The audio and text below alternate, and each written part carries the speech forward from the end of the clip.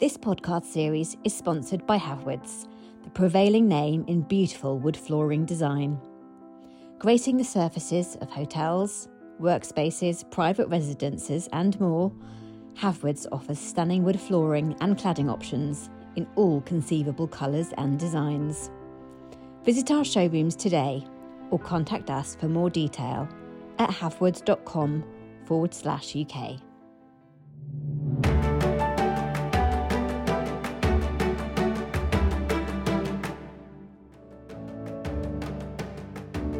Hello and welcome to the Interior Design Business. My name is Jeff Hayward and we're recording this episode in front of a live audience at the sofa.com showroom in Glasgow.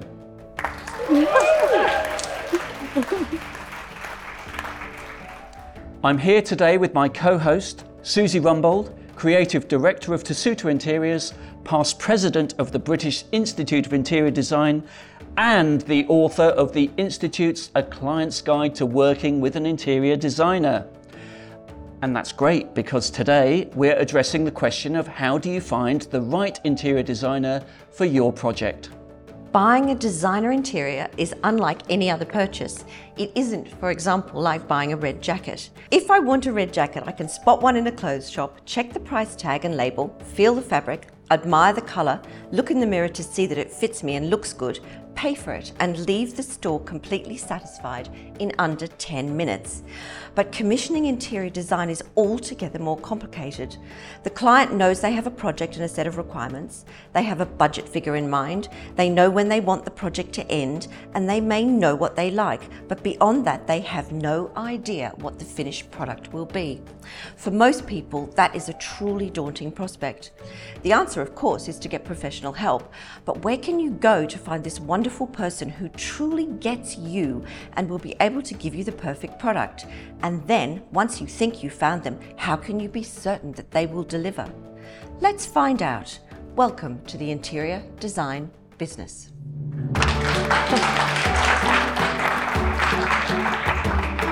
So, to help us untangle this conundrum, we are joined by three very experienced professional designers: Jackie Fisken of Ampersand Interiors, Nicky Emlick of NM Design, and well-known designer and broadcaster John Amabile.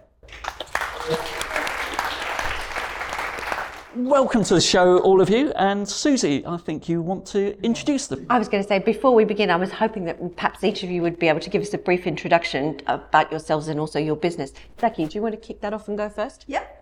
I'm Jackie Fisken and I am Design Director of Ampersand Interiors, and we are based in Edinburgh and we also have a small showroom in London as well. We concentrate largely on residential interior design, and we do small hotels, commercial projects where largely people want something a bit more interesting. So that's us. And John? And I'm John Amabile, and I'm addicted to soft furnishings. I'm John Amabile, and I've been designing since about 1986. I started very young, and we concentrate on mostly residential small hotels, mostly in the west of Scotland, but we do travel. People probably recognise me from 60-Minute Makeover and other challenging design programmes on TV, where I've had to adapt my skills to make sure it's all broadcastable. Hi everybody, I'm Nicky Emlick and I'm from NM Design. We're based in London and in Edinburgh. We have a small business that we work on largely residential projects like Jackie, but we do some nice commercial ones too. Some nice hotels, some nice bars, one in Glasgow. And yeah, that's basically what we do. And I think you also do some work abroad too. Oh, we do. We do lots of work abroad. Yeah, a lot of work in Cayman Islands for my sins, but we love that. We love that. We've been working in the Cayman Islands for 18 years, which is quite a long period. But yeah, we'll talk about that later. Excellent. So we're going to kick off by, first of all, getting some definitions straight. So what actually is interior design? And what's the difference between interior design and interior decoration? Jackie, do you want to go first? Interior design, for me, there's lots of different definitions, but for me it's taking an accurate brief from a client, developing a design concept that's good on both practicality and aesthetics. It's not just all about the look, it also has to work, and ideally bringing into budget. That's the challenge. And in terms of interior design and decorators, do you know, I think when I started out, which was over 35 years ago now, it was mostly interior decorators. And that's people who largely sell FF&E and are in procurement. These days, it's a hugely changed industry. And actually now there's so many technical aspects, plans, elevations, visuals, drawings. We're consulted on so many different aspects of the job. So yeah, I think it's hugely different. So I would say that's interior design, interior decorators maybe concentrate more on product. To me? Anything to add to that, John? Very much the same, and I think it's all in the interpretation. It just depends on when you get the client, how big the project's going to be. Is it purely decorative? Is it soft furnishings? Addiction again. Is it just curtains, maybe a feature wall? It depends on the size and the scale of the project. I would say determine whether it was a design project or whether it was decoration. For my money, my design background started in interior architecture, so I do start very early with architects to define spaces as well. So I'm from A to Z guy. And what about you, Nicky? Do you find most people approach you for design first and then decoration? Yes. Or yeah, absolutely. But I feel that we rarely do a project that doesn't see it through to the end.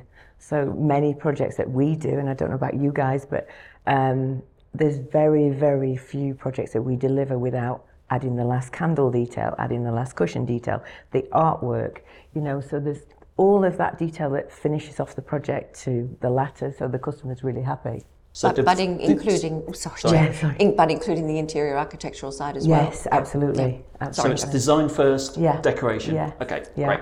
Yeah, I always think that's one way of describing it is that interior designers decorate, but interior decorators don't necessarily design. Yes.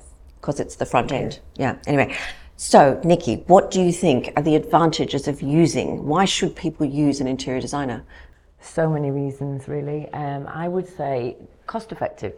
If you get a good interior designer that you really work with well, the cost effective value is huge because you won't make the mistakes. They'll guide you through all the intricacies of developing your project from start to finish, and they'll push you through your boundaries. You know, our clients will say to us, you know, you've taken me from this level to this level of like, I would never have gone down that route, but I love what I've had delivered.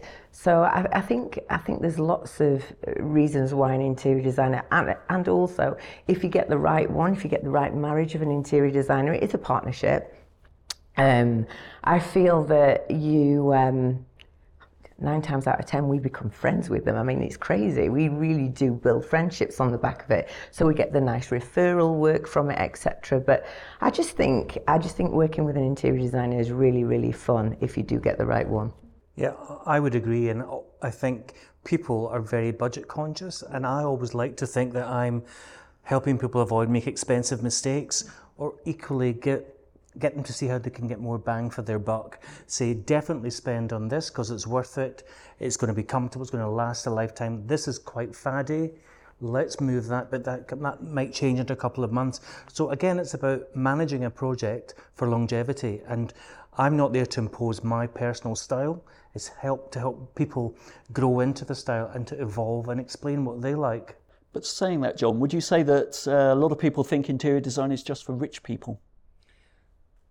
I think in the 80s when I started, yes, it was very elitist, and the decoration side in London, it was someone with a double-barreled name that could afford that lovely option to have someone help you out. But I think things have become much more affordable, much more accessible. You think of the amount of magazines on the shelves now, where it used to be mostly fashion.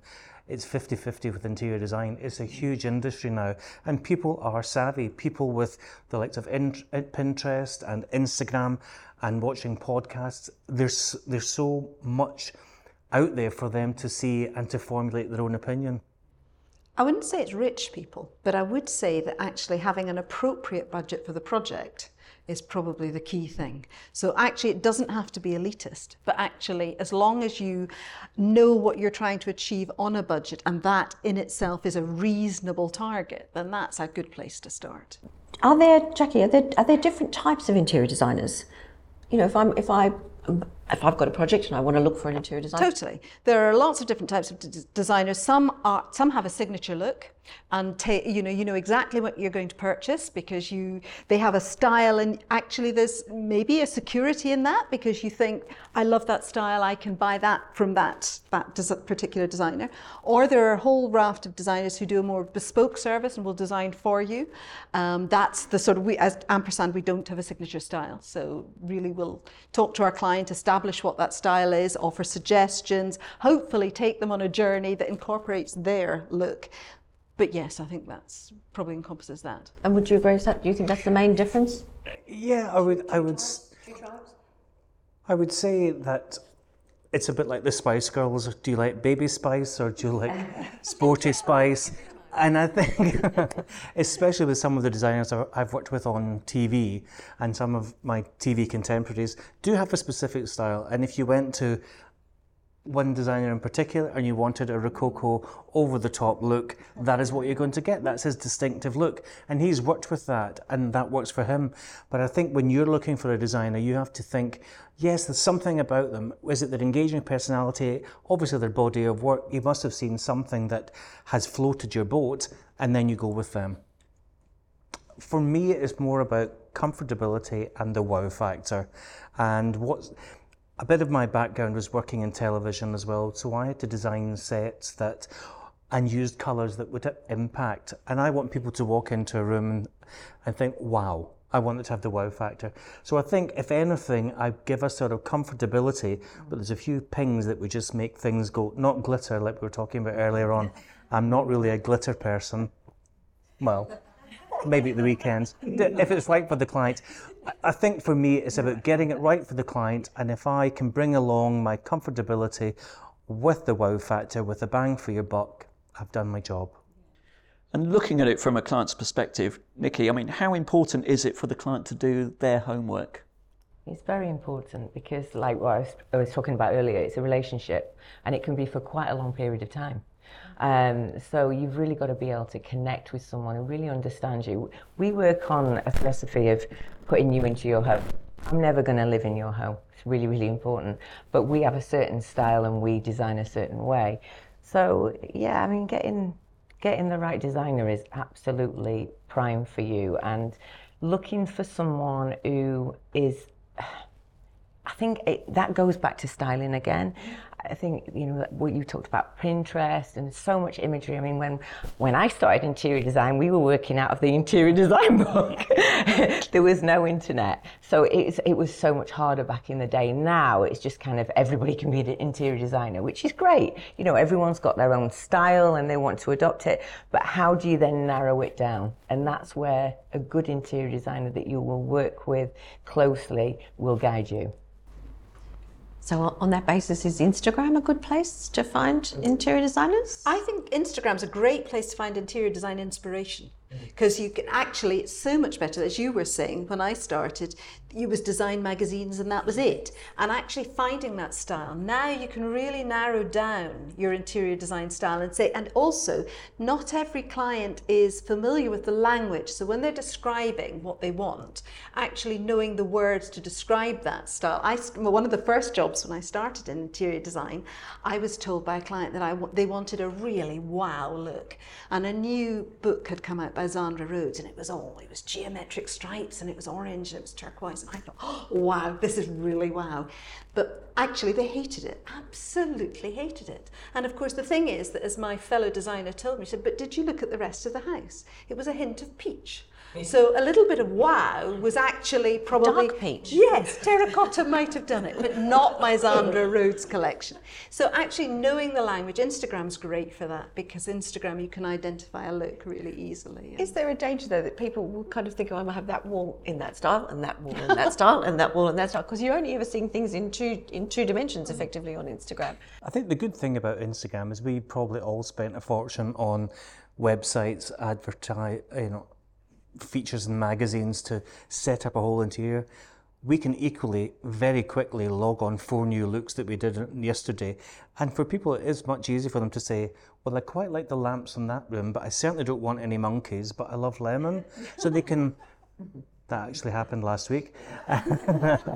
but it allows people to see and say, well, I do like this, but I don't like that. And I had one client who said, you can do what you like in this room, but I must have a Champs-Élysées.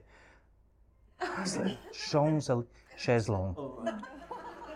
So we got there in the end, but it was by pointing. So do you think, Nicky, that attractive photos can actually be a little bit misleading? Spatial awareness, definitely. Size, you can look at a beautiful, we were looking at one recently with a client who said, I need this bedroom, I've got to have this, it's from Pinterest, it's so moody, it's so cool. But you haven't got that ceiling. It's really important, you haven't got the height. So it's really important to kind of look at it and be able to adapt that. Really understand that not necessarily that image can translate into the project that you're doing. It's that 2D, 3D thing, isn't it? Yeah. But I also think that if someone's looking for a designer, the risk of just looking at an interiors photograph is it's not always obvious what the designer has done in that room. Yeah. Absolutely, and on Instagram, whether the designer actually did the interior being illustrated. Yeah. So I think there are pitfalls for prospective clients unless they're careful. It's a good place to start. It's a great place to start. I agree. Yeah. What about recommendations from friends? Is that a good way? I mean, Nicky, you were saying that you get a lot of referral work from satisfied customers. Entire business is based on recommendation, which is crazy. For years and years and years, I might not hear from someone for a few years. I can never change my phone number. It's got to stay the same. But it's literally, it comes back in cycles, which is so lovely. It's like, I know a friend of so-and-so that you did a project for. I love what you did. Can you come and do my house? Or it's a repeat client. So, yeah, really, really good. And obviously, if they're a good friend, they're never going to recommend you someone who's bad, right? They're always going to give you their story, their version, their variation, budgets, costings, delivery, installation. Did you over promise and under deliver, or vice versa? I always try to do the other. It's important, right? But I think also, look, some clients, especially in my experience, have kept you as the best kept secret and they don't want to share you. So it's a bit like, I'm a bit too old to be a toy boy now, but I was always kept, are you going to be approaching any of my neighbours? And also it's like keeping up with the Joneses a little bit, and also people sometimes don't want to know what budget they've spent. So you have to be very careful with the recommendation system. It's great to be recommended by anyone, which is fantastic, but you have to be careful and respect people's privacy. And I would have thought, working in friendship groups, you don't want to upset somebody who's the friend of a really good client. But it's quite nice as a designer as well. We've had loads of work for recommendation and groups of friends. But also, that when that person comes to you, this new client that's been recommended, they also don't want to upset their friend by being a client from hell. So actually, it's quite nice as the designer that the client wants to work with you, and from the designer, that you've been recommended and it was a good experience and a positive experience, and there's almost a shorthand that actually it's been good. So let's start on that basis. So I guess the recommendation that you'd make for anyone out there that's actually looking for an interior designer is ask around. Absolutely. See who else their friends have used. Yeah. Very good. Okay, so are there any lists of interior designers that clients can consult online?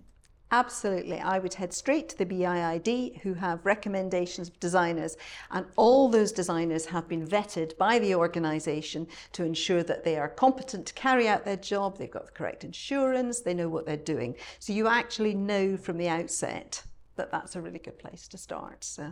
Okay. Now, Susie, I'm going to ask you as the author of the client guide, anything else that people might consult? The client guide. It's on the BIID website, so you can just download it as a PDF if anyone is interested or wants to. And actually, how many people in the audience are actually designers? Most of you, I'm guessing. So if you, it's a great thing to actually give to your clients. You can give it to them, when you sign the contract or before you sign the contract, and just say, this is something from the BIID, and it just talks about, how collaborative the process is and how you should work together with your designer. It's a useful document. Yeah. Got the plug out the way. There we go. Hurrah.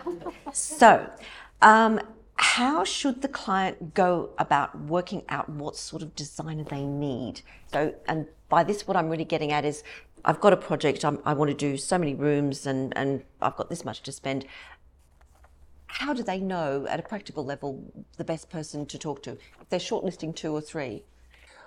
I think if you initially get a feeling from someone that they understand where you're living and how you live, and they think of the function of each room, because it could be somebody downsizing, they're bringing a lot of furniture with them, which, to be honest, is not one of our favourite things to do, because it's much more problematic and a bit more time consuming to make sure that that maybe beloved grand piano is going to go in this new look. So I think it's, if someone's talking your language, you know, as again, finding out the function and where they're going and understanding, and even just having a conversation about things you like, you get a vibe from somebody if it's someone that you get on with, and that's really important, because you are in and out of their house for 6 months to a year, and even through COVID, a couple of years when projects stopped and started. So you're part of the family for quite some time, so it's important you get that relationship right. Jackie, have you got anything to add to that? Can't beat a face-to-face appointment. Face-to-face appointment, actually go meet people, speak to them, talk about how they work, find out, go on their website. Most people will say the services they provide. You'll see images of the projects and the products that they've provided. And actually, yes, speaking to somebody and actually saying, you know, it's quite a personal relationship as well. You talked about the duration of it, but I remember one client telling me that actually she found it really quite awkward. She wanted to tell me that she wanted a double-ended bath. You know, another lady told us that she wanted to keep quite a bit away from her husband in bed. They'd been married for so long, clearly. And I was just, you know, you get to know all the details of people's families, and actually, What they keep in their bedside cabinets. Exactly. And what size of pasta? One lady wanted her cupboards designed to hold extra large bottles of Coke. I mean, you know a lot about these people, so actually make sure you get on with your designer. Some designers claim to offer services that they might be unable to deliver. How do you think clients can protect themselves against or this type of designer? I would say go on their website. Have they done similar projects that show those services being done? Talk to them about how they handled it. You know, just try and gauge a bit of information about them. What services do they employ in-house? Do they have interior architects? What are their qualifications? Just find, again, institutes like the BIID will tell you. They'll have been accredited. They'll know whether they're able to carry out these services. Have you ever found yourself in a project where you've thought, this client is asking me to do something that I can't actually do? Usually by that time, I'm off. No, I think it's important for any designer to realise their own capabilities, and I certainly wouldn't want to overstretch or overpromise, and indeed make a mistake with someone else's money. So unless I can come to the party with the right tools for the job, and equally have the right tradesmen to know that I can bring my team with me, then there's no point in us going any further. If it's basically an architectural shell with very little inside, but architectural inside spaceshipness, as I call it, then that's not for me. How about you, Nicky? But I think there's the specialists that you bring on board as well as a company. It doesn't end with you, or it starts with you. Obviously, you bring your client into your circle and your network. But you know, I do heavily rely on the specialists that we work with, time and time again, because they prove their worth also. So it works that way. And I think there might be a misconception about what interior designers actually do, and particularly some of the TV shows. We're not builders. You're not artists, you're not upholsterers. That's right, you get people in to do those things. Yeah, you kind of get drawn into the web of, you know, you're a magician. No, you're not. I'm not a fairy. But it is true. You know, you're kind of expected to do quite a lot. Like you said earlier with the question, you have to know yourself and own that and say, you know what, I don't know that, but I know someone who does. And I think that network of people is super important. And I guess the way you convey that to the client is really important. Do you know how do you go about conveying your competency? You know, you're in that first meeting, you're having that first telephone call. How do you give the prospective client confidence that you can deliver? I suppose just by the ability, you know, we've all been in business for quite some time, so we've likely tackled similar projects, and you can talk through them and explain how they were handled and the process they'll go through, and just try and reassure them, and perhaps show images of projects that you've done, not on the phone call obviously, but direct them to your website and say, you know, in this particular project we tackled something similar in this way. And I think then hopefully you're able to reassure people. And then once they've narrowed down their choice, you know, they've done all their homework and they've got maybe a short list, what should the client do next? They'll always ask the very important question, how much is this going to cost me? So that is when you get into the area of how much time is required for the job, what is their budget, how can you manage it? And for me, I always try it and take it through a phase where you're showing the initial presentation to get everybody on board, and then you can start apportioning some finances and times and budgets to things. So I think from anybody meeting a design for the first time, they should see, let's get on board with the look and the design, which can be fine-tuned, but how's this going to work? Where do you come in? Do we just get the board and come back and turnkey and it's finished, or site management, quality checking? So it's about creating what you could call maybe a soft contract so that they will understand. And I think once everything's laid out, and I think it's important to ask what people's expectations of you are as well. If in doubt, I always prefer to ask the question and let them tell me what they expect from me first, and then I can go in and over-deliver. in the time-honoured fashion. But do you think clients generally, when they pick up the phone in that first phone call, they don't really understand what you're going to give them? Yes, frequently. I don't think people, especially if you've never used an interior designer before, you don't know the process. And I think being able to actually talk someone through, this is how we work. We've got a document that we send out to all prospective clients. This is how we work, and this is what you'll get at each stage of the way. And this is, you know, what you can expect. And no, we won't provide you with one scheme, and if you don't like it, that's tough. Because I think lots of people worry that actually by engaging an interior designer, what happens if they don't like it? So we just talk them through that and how it might work, and the professionals that'll be involved, and what's expected of them at each stage as well. So I think being upfront about that is really good. And, you know, questions are good. If people ask the question, we can answer them and hopefully reassure them. Sorry, I was just going to say, I think that's where the questionnaire comes into it as well, to send a questionnaire to your client and really get in under the structure of their homes, their lives, the animals that they have, the kids that they're planning to have, you know, the whole future proof in their home is really, really important. So I think all that is really helpful. And throughout that process, Nicky, you're building empathy as well, aren't Yeah, you? absolutely. You're understanding what the client emotionally wants. Yes, it's an emotional journey for both client and designer. Well, definitely. especially if you're doing someone's home. Yeah, Less it's so emotional commercial journey, work, but totally. It's so personal. Very personal. And sometimes it's difficult working with a couple and you get on with one of them more than the other and you think you're siding with them, or oh, for goodness sake, don't tell Malcolm how much those cushions were. You know, from that point of view, and again it gets back to the sort of marriage guidance, you have to manage, without marriage guidance, their relationship through the design process as well. So there is a little bit of, I won't say underhand, I'll say attention to psychology sometimes to find what works with people. Yes, it is. No one ever told me that I had to be a psychologist first before it. No one ever let us know that, did they? I'm sure I'll try to work myself out. That sort of scenario, that who is the decision maker? Mm-hmm. I think that's, and again, sometimes it can come down to money and the sort of makeup of the couple and how they've come to the fact. Sometimes it's one part of the couple want the service and the other one think, oh, I think you do a perfectly good job yourself, but darling, why do we need him?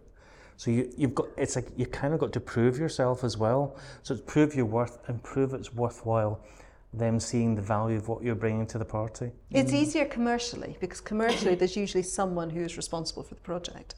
But in a marriage, you can't really ask the husband and wife, who's going to make the decision? Because that's a really sort of difficult one to get across. Yeah. Yes. So you have to sort of feel your way quite sensitively through that, and just sort of. We've had clients where the husband may want to do something really bold and contemporary, and the wife may want to do something really traditional. And actually, you have to tread a line, because if you go sometimes down the middle, that's not going to work for either of them. So you have to really plot your path quite carefully. And you have to be comfortable enough that you can take some chances and throw in the Zandra Rhodes cushion throw in something that's a little bit out of the ballpark, out of the whole look of the project, because that's you taking them one step further. That's what they want you on board for, surely. You know, they need you there to push them, definitely. And Nicky, you mentioned that you produce a questionnaire, you send a questionnaire to prospective clients.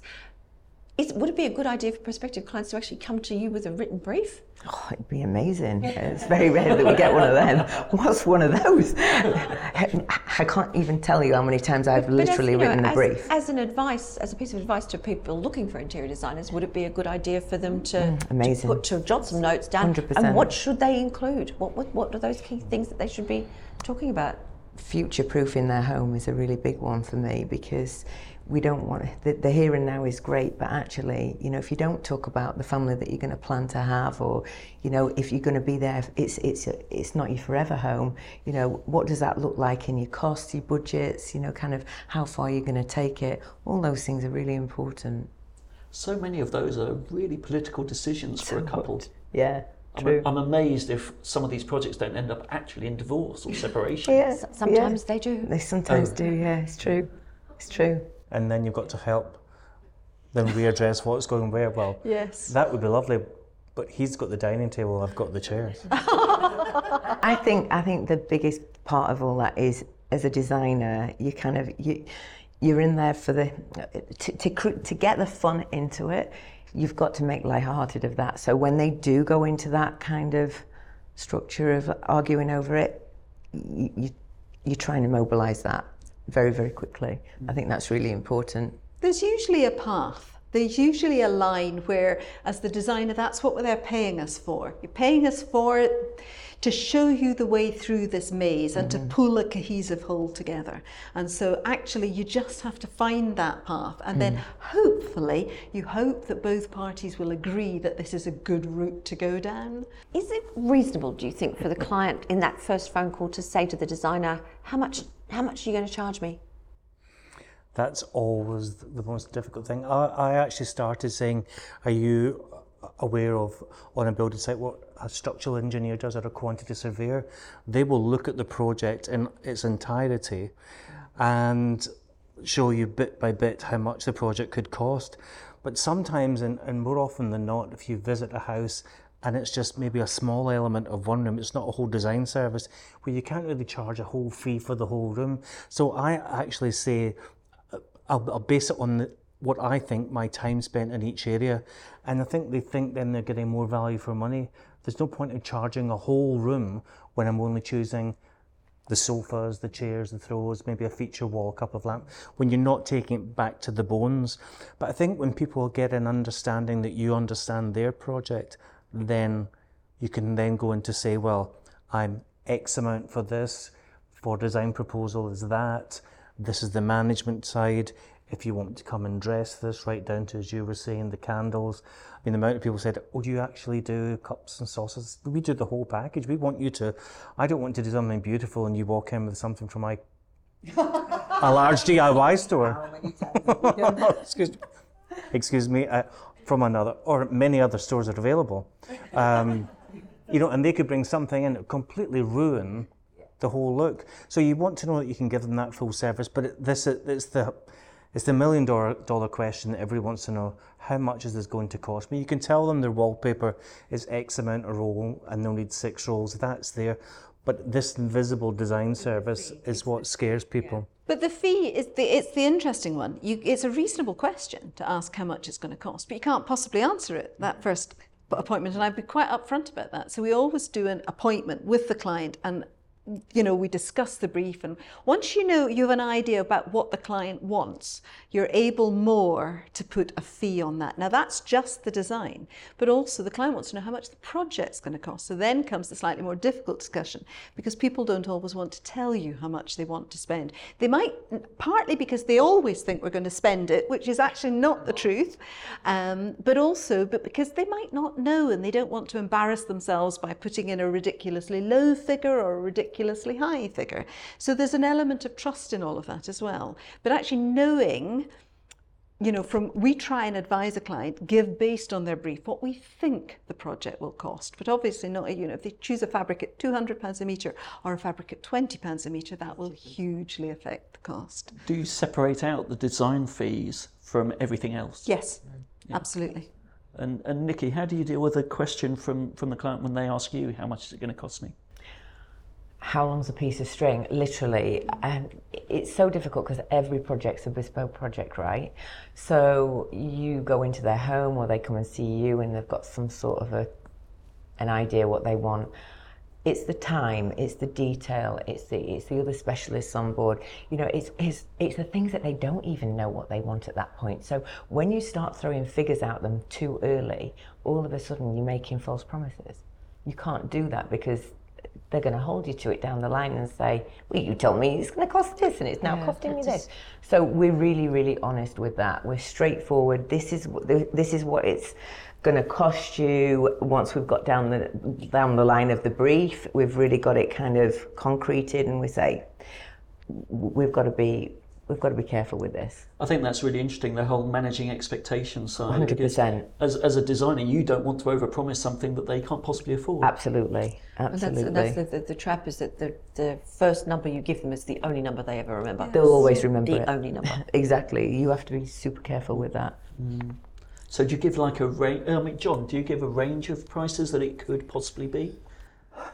I think I always try to meet people in their home for the first meeting, and without being too nosy, I kind of gauge and see the value of what they've spent, because that gives me a kind of worth in their expectation. If I know that they bought these ready-made curtains from a high street store, then I know their expectation of how much that element of the project is going to be. So I won't be going for a bespoke, double width, bumper lined, huge headings or whatever to enhance or create a new look. Again, it's about managing the expectations, and there's nothing worse than showing someone something and they can't afford it. So that I think that avoids any embarrassment by sort of assessing who they are before they even start to talk about money, and then you in your mind then think, well, you could probably take them to that area, save some money in that area. And I think it's about man management as well, and a little bit of a psychology again. And again, you never want to over-deliver or over-promise. And equally in the last 4 or 5 years, I said, this is the design concept now. If you come back to me in 2 months' time, I may have to change one element of this because it's no longer available. I can't get it for 2 years. You're trying to do it within this time scale, so that's going to change things. And I think explaining the flexibility and then lets them understand the amount of detailed time that you are actually spending on their job. But what's really interesting, what John said there is absolutely right, but this is how this industry is so diverse.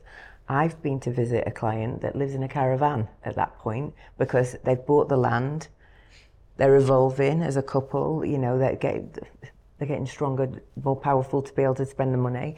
And how do you judge it from there? There's nothing to judge. So you're just back to the psychology again, which is interesting. We've developed again, been in business for a long time now, and so you have a gut feeling about how much a project is going to cost, and you are able to guide a client and give indications of cost. Not, it's very hard because you try so hard not to be caught and trapped by that initial, as you say, that first figure.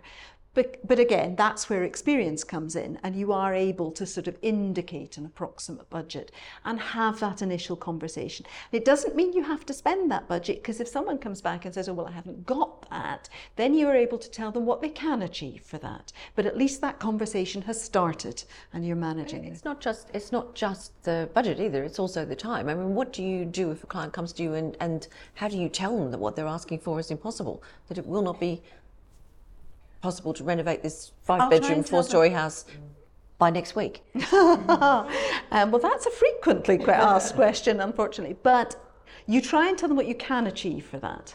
And if it's impossible, then it's something that you said earlier, then we just have to walk away, because you don't want to promise you can do something, because then the client is obviously going to be disappointed. And also you're going to give yourself an absolute nightmare trying to pull it off. So yeah, we wouldn't do that. But we would be quite upfront about what was possible, what they can achieve, and do our best to pull together something that approximates the original brief. I mean, sadly, I worked on something called 60-minute makeover, which was, it's the question I'm asked all the time. Do we do it in 60 minutes? And yes, we did. It was 2.5 hours live. However, there was 40 people there. Everything was on a conveyor belt. It was a quick fix. I wouldn't go too close onto maybe some of the finishes. We didn't use any oil-based paints because they can't dry in the time. So for the look and for the 60 minutes, yes, it worked. But again, that has actually muddled up people's imagination of how quickly things can be done. And for a quality product and project, things take time. Totally. And we're talking about another aspect of the relationship, I suppose, trust. And the client has to trust you and believe the advice you're giving. Absolutely. I think it's hugely important. And that's back to how you engage them. You have to meet them and you have to speak to them, and you have to be able to transmit that you are able to carry out the job and reassure them. And yes, and be able to talk to them. It's not an easy job and it's not an easy process. And if someone is going to knock 7 bells out of your house, you want to know that you can actually speak to that person. They will be there. They'll scoop you up when you're crying because the colour's gone up on the wall and it's so blue, and we'll hold your hand and say, just wait for everything else to go in, because it's going to work, it's going to look great, but it's going to listen to your anxieties and just be there for you. And there's not a project that we've ever done that hasn't got to that stage where the colour on the wall is like, I'm having a panic attack, this colour is way too dark. And then when they get it finished, it's like, wow, this is amazing. So it's a process. I think that's one of the hardest things in the project management side, especially if they're living in the home or they're visiting it every day, is they're seeing things half done and they don't see the full picture. And 100 times out of 100 at the end they say, I see what you mean now. Yes. But taking them through that and then say, I'll be round in an hour. You've just got to be calm. When this, you'll only see a bit of this because half of the wall will be covered with this. That colour will need to come through. Please trust me. And that's when you find that's the huge personal side of things, that they don't probably think that you'll have to go into that level of intimacy. I think one of the problems is that domestic clients often will only do one big project in their life. It's for a lot of couples. I mean, you do get people that have many homes and do it over and again, but often it's a once in a lifetime thing. So in a way, once a project's gone, it's gone. And if the client, if you've lost the project because the client actually hasn't believed what you've told them, is there anything you can do about that? Have you ever lost a job because the client wouldn't listen? I think if at any time if you and the client have a misunderstanding and there's a loss of This is at the beginning, though, not through. This is again right at the beginning. This and piece where you lose it because they want it done in 3 months and they want it done for 100 grand, and it's going to cost 400 grand and take a year. Is it something I want to salvage? You want it because the difficulty of actually pulling that off. If a client isn't hearing a realistic time frame and a realistic budget, we can't take it on. So you actually count yourselves lucky. Oh actually. Gosh, yes. Yeah. Yes. I'm interested in all the anxiety issues you must face during a project. It must be absolute hell for you. Well, it's emotional for us as well, because as a creative, we're very emotional beings. Is that right? So you take things. You are sensitive souls. We take things personally. You have to really learn to kind of grow a rhinoceros skin. It's hard though. It's hard because you do take things personally. So we're a little bit like chefs, I guess. We just like to be loved, right? And every designer wants their client to love the project. Yes, absolutely. I want my clients to walk in and go, "Wow, that's amazing." No, so we'll do. Life. Yes, that's the nicest thing anyone can ever say to you. Is you changed my life. Would say, "I'm just in it for the work. I'm just doing this, and I'm just going to walk away. I don't care if you don't like it." That just doesn't happen. It's I don't know anybody who designs that way. No, absolutely. And it does affect your own confidence as well and your self-belief. I mean, we've all been doing this for more than 10 years, so you realise that you have to have the courage of a conviction and think, that's what I thought, that's what I'm going with. But sometimes you're halfway through and they're putting doubt in your mind thinking, have I really lost the plot this time? Did Sporty Spice not want those stripes? So it's having the courage of your convictions to stay with things as well. I go back and say, no, you've paid for this service. This is what I'm giving to you. Please let me deliver this for you. You're going to love it. And a really big anxiety must be you thinking, does the client actually have the funding to actually see this project through? That's always established. We never embark on a project until costs have been discussed up front. Everybody knows what it's going to cost. There's the horror that maybe they didn't have the money and they've committed to it. I mean, we've not had that, touch wood, but I mean, I'm sure it could happen. But a client will never know. Will never embark on a project not knowing what it's going to cost. Now, obviously, we've not got X-ray eyes. If you lift a floorboard and you find dry rot, as happened to us in a project last week, there's nothing we could have done about that. But I'd like to think that most sensible clients would actually have a little bit of a buffer for something like that. And that designers should recommend a contingency too, yeah, surely. no, absolutely. So, because something like that is just a nightmare. you can't beyond that. But that goes back to being you're not a builder. Yes. It just goes back to you're not a one-size-fits-all. So I'm a designer, not a You're magician. a designer, you're part of the process, you're not all of the process. It's so important. But in the knowables, they will know exactly what it's going to cost before it starts. Should clients expect designers to give them sample schemes before employing them? No, I think by that time they should have a trust with you, that they have an expectation, and you can see from their catalogue of works that exchange will come in the first stage when you're doing the design proposal for them, and then they're engaging in something you've prepared for them. But I don't think anyone should be working for free. It's a design process. Interestingly, when I started 30 years ago, there was no internet. There was possibly an argument for it then, because a client was employing you without maybe knowing exactly what your style was, what you could do.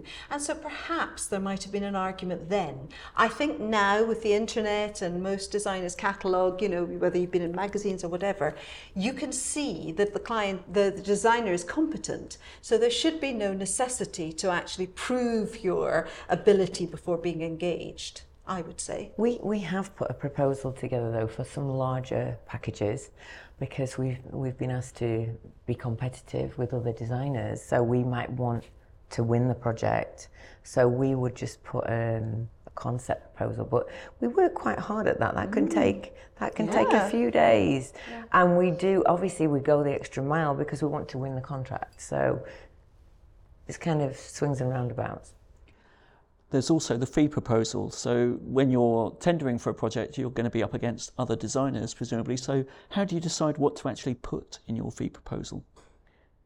We try to put everything. We try to include everything, right down to the latter of the procurement of product. And then there's the tender area of how much do you give your client of any discounts, if you get any discounts anyway. That's always a really, really good thing to kind of win a little bit trust back. So that unfortunately in our world of design, that really does go a long way. It goes part and package of the trust. If they think, you're working with a brand, Tom Dixon, Andrew Martin, whatever, they like to think that they're just getting a little bit of something back if they're going to go with you as a designer. And that's how we kind of work. I don't know about you guys, but just give them a little bit of something back. But if the client has gone out to 3 designers and has said, this is the brief, this is the brief, this is the brief, and got 3 different fee proposals back from 3 individual designers, you 3 for example, for the same job, and the numbers at the bottom of that page are vastly different, what questions should the client be asking to drill down and actually understand what's been quoted for? Because clearly they're not going to be like for like. No. But there are many ways to skin a cat, and companies charge in different ways. So you have to ask them how they're charging and what services they're providing. So how have you calculated this? What have you included for? Absolutely. And some will have included, if we're doing bathrooms, there'll be visuals, there'll be elevations, there'll be all sorts of things included in that. And somebody else has maybe put together a wee presentation. So it's very, very important to find out what it is that designer's providing for you, so that you can assess the fees and you can assess what you're being charged for. So simply, I would say you contact each designer, you find out what's included, what's not included. I'd like to think the fee proposal does include and sort of state all these things, but yeah, everyone works slightly differently, so it's important. And I think the more vague it is, the more of a red flag it is to a client, because if they don't see a true breakdown of everything that you're trying to do, and we even do it to the number of days it's going to take us sometimes. Not that we work on just an hourly rate in that way, but because obviously there's got to be a contingency there of time and time running over, but it's a true transparency. It depends who the client is. I mean, if it's a builder or a private client, completely different, because they'll be offsetting costs in different ways that you don't even know about, thinking about reuse further down the line. So I try and base every fee proposal on a particular client based on that project, and really that's the only way to do it. Do you think clients expect interior designers to prepare a contract for them to sign? I think in this day and age they do, and I certainly wouldn't attempt to do a project without it. Because it's a safety net for everyone. Yes, for the client as much as for us. The client needs to know what's included, what they're going to get for their money, how long the process is going to last, how many visits, etc., etc. And we need to know anything that's not in that contract isn't included, and that should be a flag to anyone that actually, and it is a way to differentiate between different designers as well. So you asked about the fee earlier, and how do you judge what's in, if one is low and the other is high. How can you tell the difference? That contract should say, and it should highlight these things. I think what we were saying about with the red flag, any designer that's just happy to take a basic brief, run with it, not give you true figures, but give you a guideline of figure with no contract, you'd run a mile from, definitely. Shall we give a round of applause? I think that's been brilliant.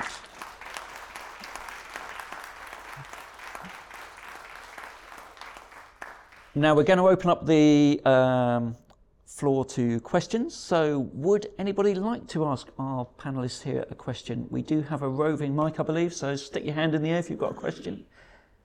Hi, Nicky made a good point earlier about future-proofing houses. I wanted to ask, there was a very good podcast in the series about designing for the third age. It's one of my favourites. And I wondered, with an ageing population, are people starting to consider more how they design the house to be adaptable for later life? Definitely. I'm actually doing it myself for a project that we're doing in Edinburgh right now, thinking about bedrooms on ground floors and how that adapts into bathrooms. But yeah, definitely, of all elements of future-proofing and obviously energy and sustainability, and we could go down a rabbit hole with all of that. But yeah, definitely. That could also be quite a political conversation though, John, if you know that you've got to design for that and the client thinks they might still be 30 or 40 and in fact they're 60 or 70. Be honest. Well, how do you deal with that? Again, it's building the relationship where they will take your advice.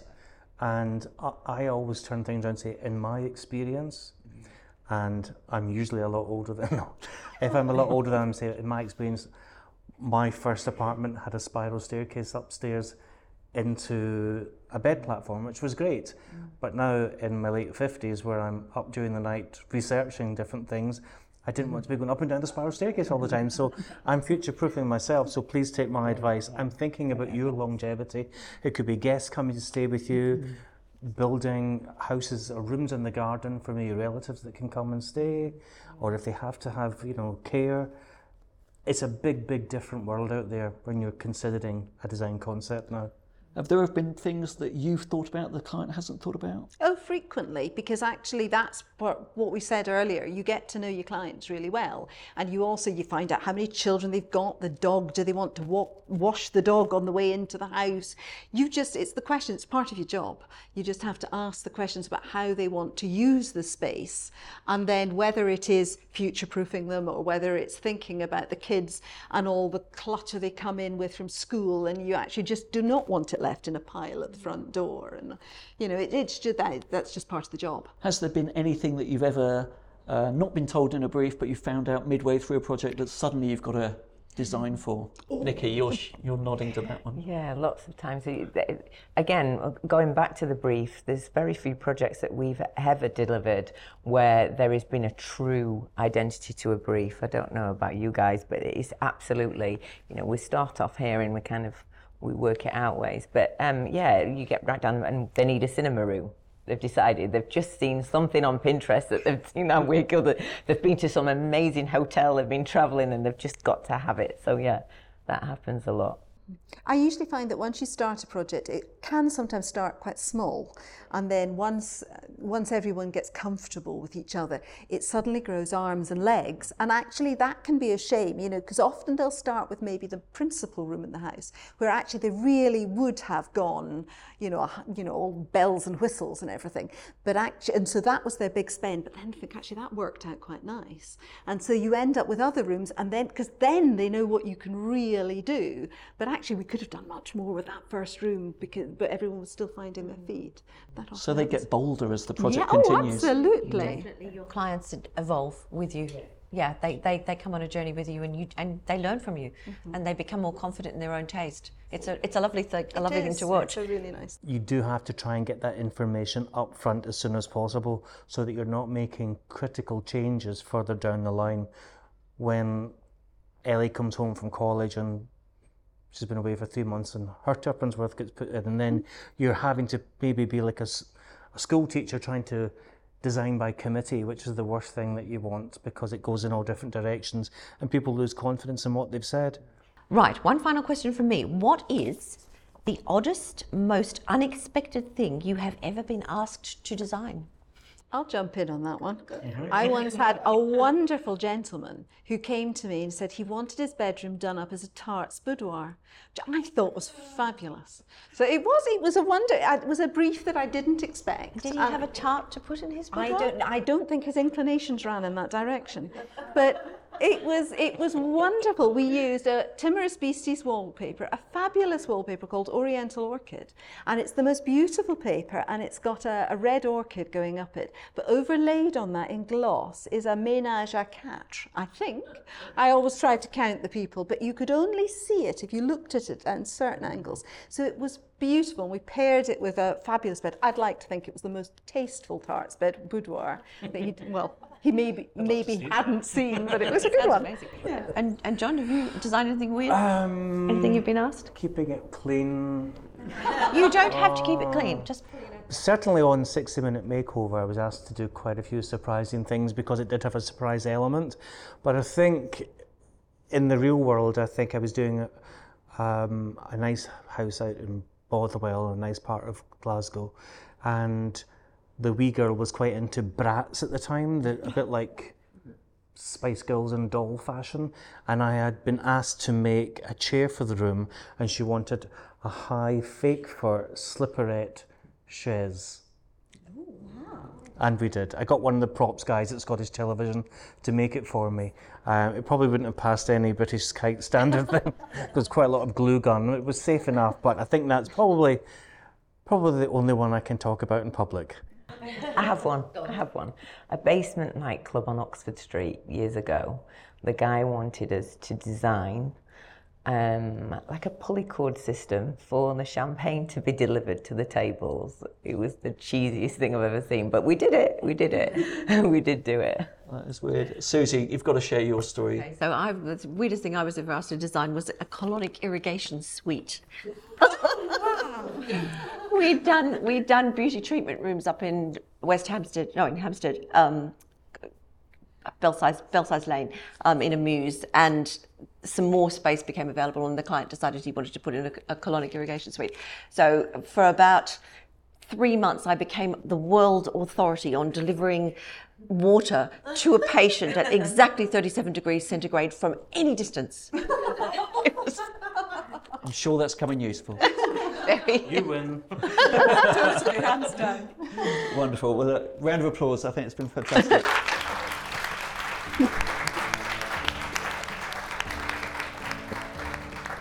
I'd like to thank you, Jackie, John, and Nicky. Brilliant conversation. Really enjoyed that. I hope you've enjoyed it too. And thank you to sofa.com for hosting us here today in Glasgow. Brilliant showroom. You should all come and visit if you're listening or watching. And a final thank you to you, our audience. You've been terrific. We do hope you've enjoyed this episode. Please do get in touch on our social channels. We're at Interior Design Business Pod, and please share any feedback that you like. The Interior Design Business is a Wildwood Plus production. Thank you very much for listening.